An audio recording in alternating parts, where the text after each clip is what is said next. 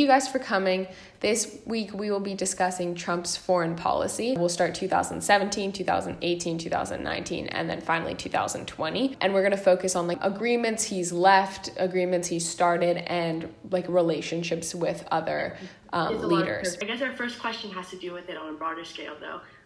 From the inception of his presidency, he's basically adopted this notion of America first. And do you think that this notion is more beneficial or harmful? Do you think it's more important to put American lives above maybe lives internationally? He says put America first. He doesn't mean every American. He means only the people that he deems fit. If he was really putting America first, we wouldn't still be having Black Lives Matter marches, because he'd be putting American problems on American soil that have been going on for 400 years at the top of his list, because that's part of America. But he thinks just the straight, white, Christian Americans, those are the ones that he's going to protect over anyone else. Why do you say that? What policy measures do you believe that he should have implemented that would have prioritized different lives? Meaning, why do you say that? I'm just going to point out that he did repeal trans people in the military. He asked... Let's be careful about that, right? So the trans ban is not saying that trans people can't serve in the military. It's saying that the military will not pay for transition surgery, which costs in excess of $200,000. I'm not But they'll pay for limp dick? They won't. They will not pay for someone... They will pay for Viagra, though. Right, I completely think that makes sense. Right, but they should be. I think ACA should cover birth control and etc. But that's a different issue, right? I'm saying the trans bill is not banning transgender people from serving in the military. It's simply saying the military will not pay for your trans. A lot of people think that the trans ban is literally saying if you're trans, you can't serve in the military, which is not the case. But that doesn't excuse the millions of dollars spent on Viagra and similar pills for military. Excluding the trans bill, he also asked the Supreme Court to allow adoption agencies to turn away gay couples on the basis of... That's only private adoption agencies. Yeah, that's... Yes. That's Christian agencies. But that's still discrimination on the basis of sex. There's one Christian adoption agency in the entire United States which falls under that category, and they are allowed to legally turn away people. I agree with certain parts of what you're saying. I think the trans medical bill, or the repeal of 1557, which allows doctors to discriminate based on the basis of gender, I think that's stupid, right? That's idiotic.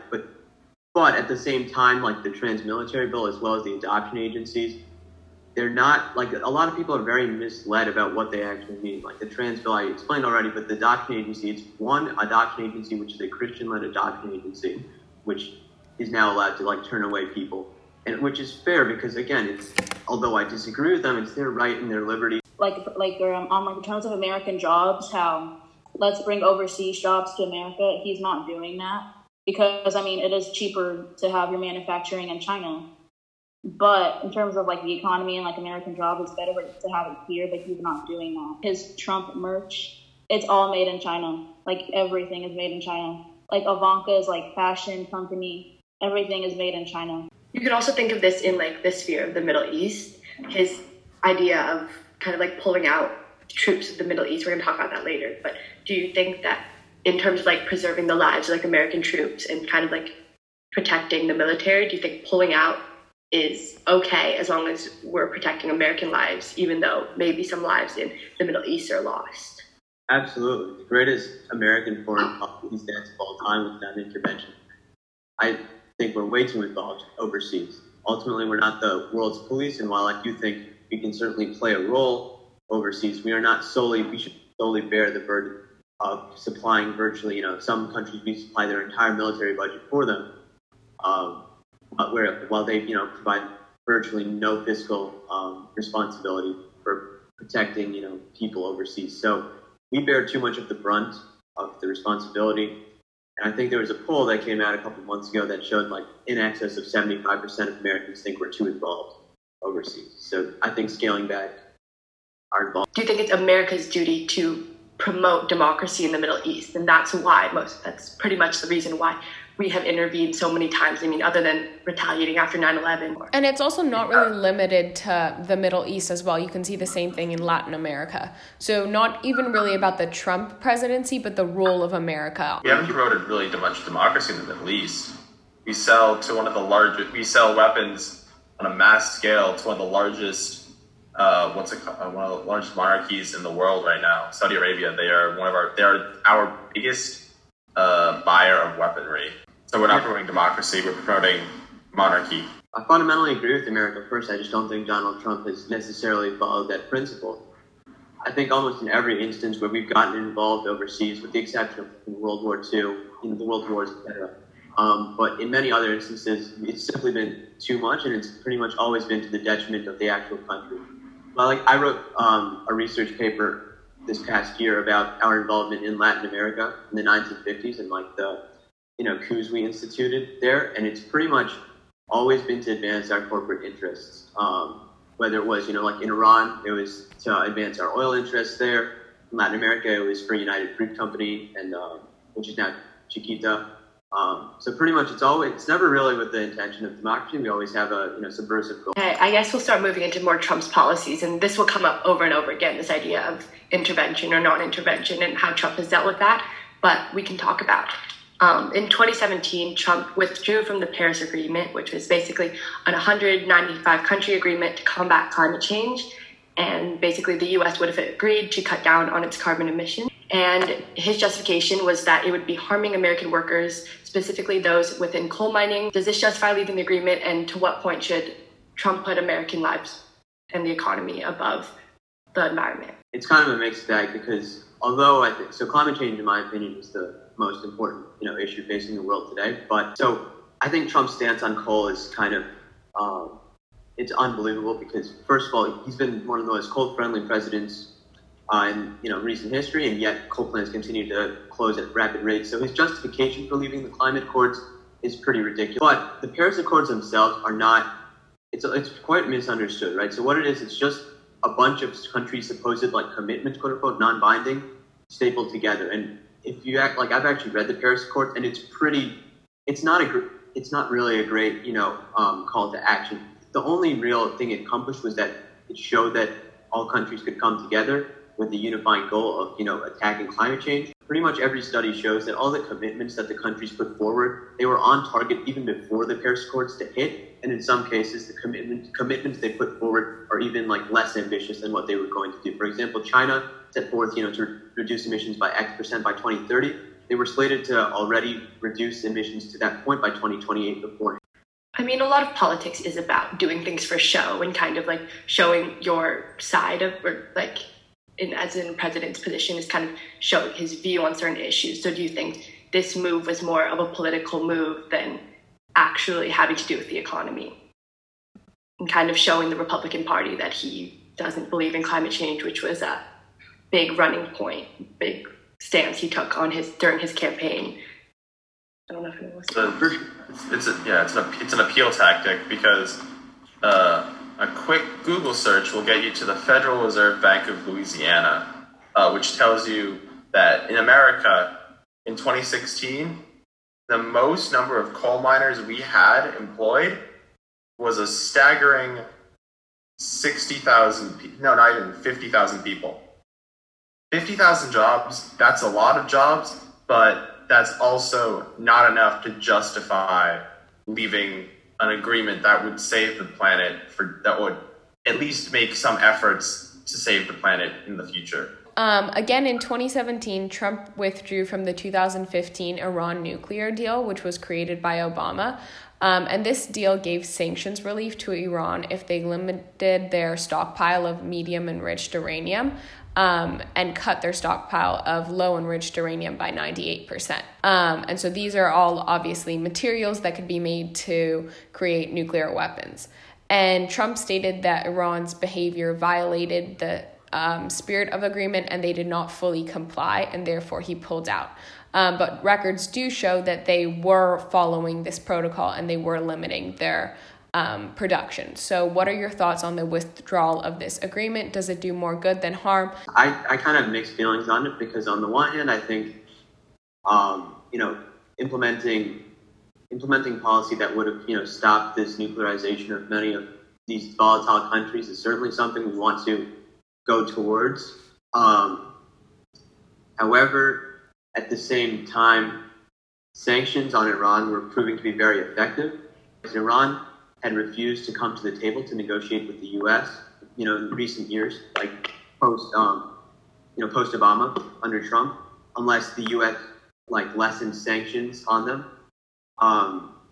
And they'd also made a similar commitment to, come to the table to completely denuclearize under Obama, but they just never ended up doing so. So when we implemented sanctions on Iran, it hit them really hard. And it proved, so Iran's, economy is largely oil and very, heavily related to the Strait of Hormuz and such.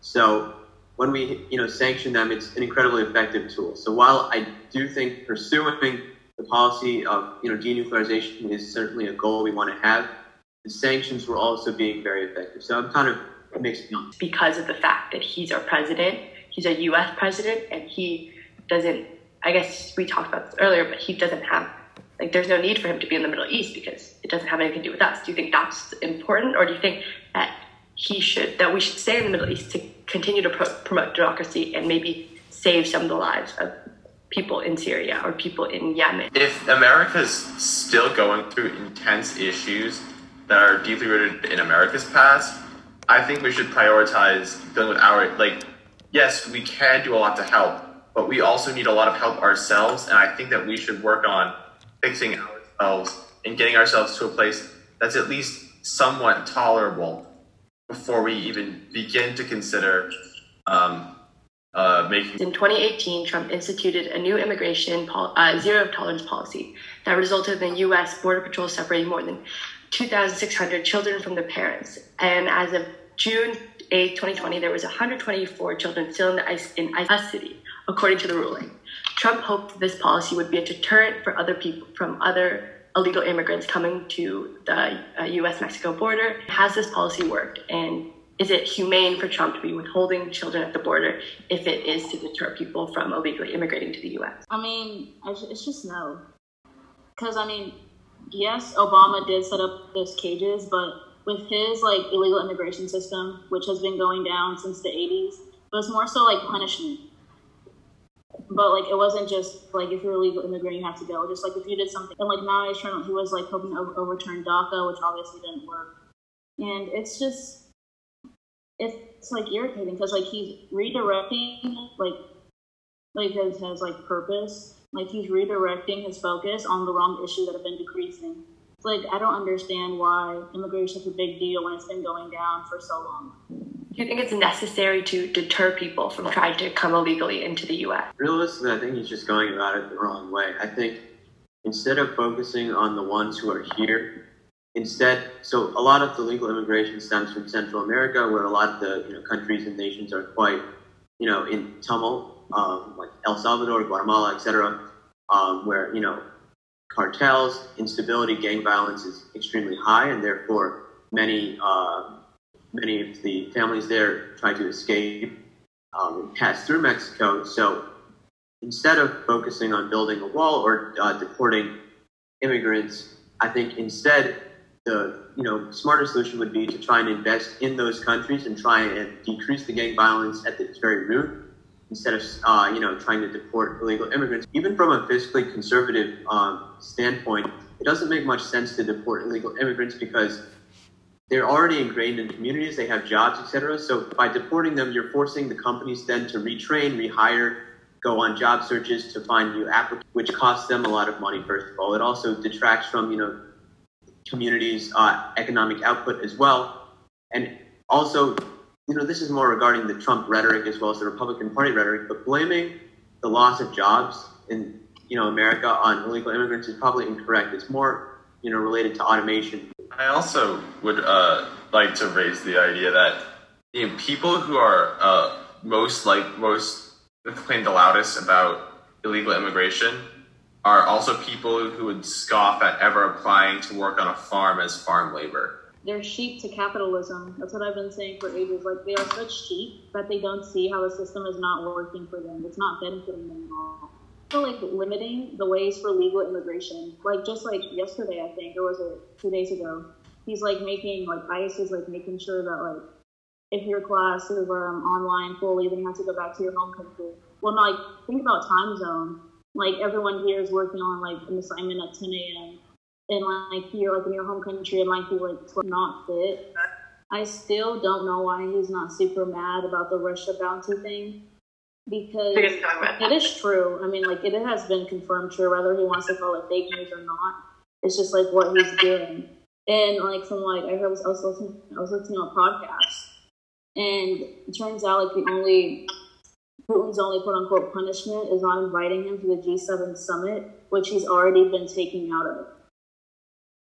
So, I mean, like, it's just frustrating. Because, for one, Russia had a medal in our 2016 election, so you can't be mad at the person that helped you win. I mean, I surely wanted whatever you did, but you helped me win. I wouldn't be mad. See, that's what Trump is thinking. He doesn't care what's best for the American people. Long as it's best for him, that's all that matters. Even though they had a bounty hunt on an American person, but, you know. Do you believe that Trump's personal relationships with foreign leaders is dangerous, specifically those that don't maybe necessarily act in the best interest of the country, but his personal interests? I think everything, like any relation with Trump personally is a very dangerous thing. Because, I mean, like, think about, like, the G7 summit in, like, 2018, I think. You can see how our relationships with our allies, our world leaders are demolishing because of, like, Trump's personality.